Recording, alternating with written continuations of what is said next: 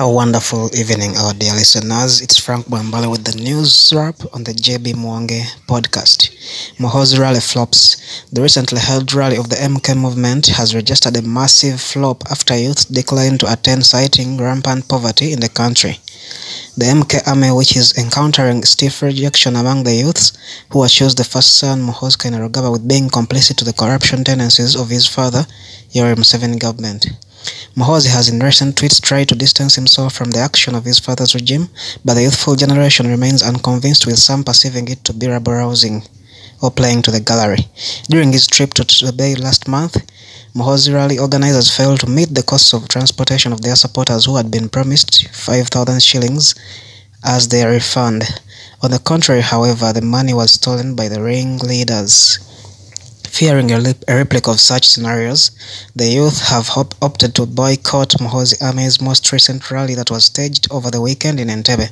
The first son is notably a serving army official, with prevailing laws prohibiting him from making political statements. However, on the contrary, he has announced his presidential bid for the 2026 general polls and gone on to launch his nationwide coordination structures.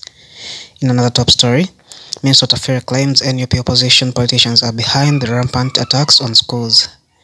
The Internal Affairs Minister, retired Major General Kahindo Otafire, has faulted the opposition politicians for the ongoing chain of arson attacks on schools that has lately devastated the education sector.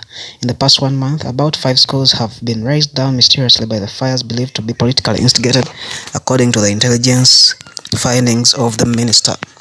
Speaking exclusively in an interview with the CBS Radio this morning, Otafire claimed their findings have landed on a cartel of opposition politicians he did not mention on air to have been masterminds of the prevailing arson on schools.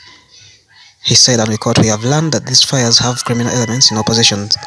They are the ones paying for the arsonist raids on schools to instigate fear and panic among civilians," Otafire claimed. "We will soon arrest these individuals and have them prosecuted.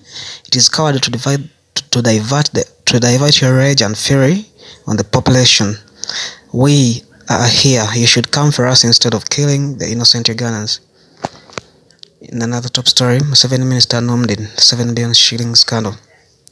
The Minister for Presidency, Emile Babalanda, was cited in the shillings 7 billion scandal involving the government printers, Uganda Printing and Publishing Company. According to documents, the minister has been accused of siphoning 7 billion from a KCB account that had been fixed to buy printing machines for the UPPC. An internal source says the UPPC had been saving the money to purchase the said machines. However, the minister expelled the board in 2021 and took over management and procurement roles. While performing the roles illegally, the source maintains the minister depleted the UPPC coffers. She signed out the money. The account is empty at the moment, a source claimed. On July 2nd, 2021, the UPPC banked 529 shillings to the account. Earlier in March the year, the agency had banked 600 and 521 million shillings respectively. According to the documents, the UPPC also banked 3 billion shillings in May and 4.5 billion shillings before the month. In our other top story on the foreign scene, one person has been shot dead in the Azimio Kisumu protests. At least one person was shot dead in Kisumu as anti-government protests called by the opposition entered the second day on Monday. The deceased was killed in the chaotic scenes witnessed in the lakeside city as anti-riot police engaged in running battles with the crowd. In the scuffle, the police ended up using tear gas to disperse them after the protesters began pelting stones at the officers. The deceased's body was conveyed to Jaramogi Oginga Odinga Teaching Referral Hospital mortuary. And that was the end of the story. Frank Bwambale remain JB Mwange podcast with the news wrap.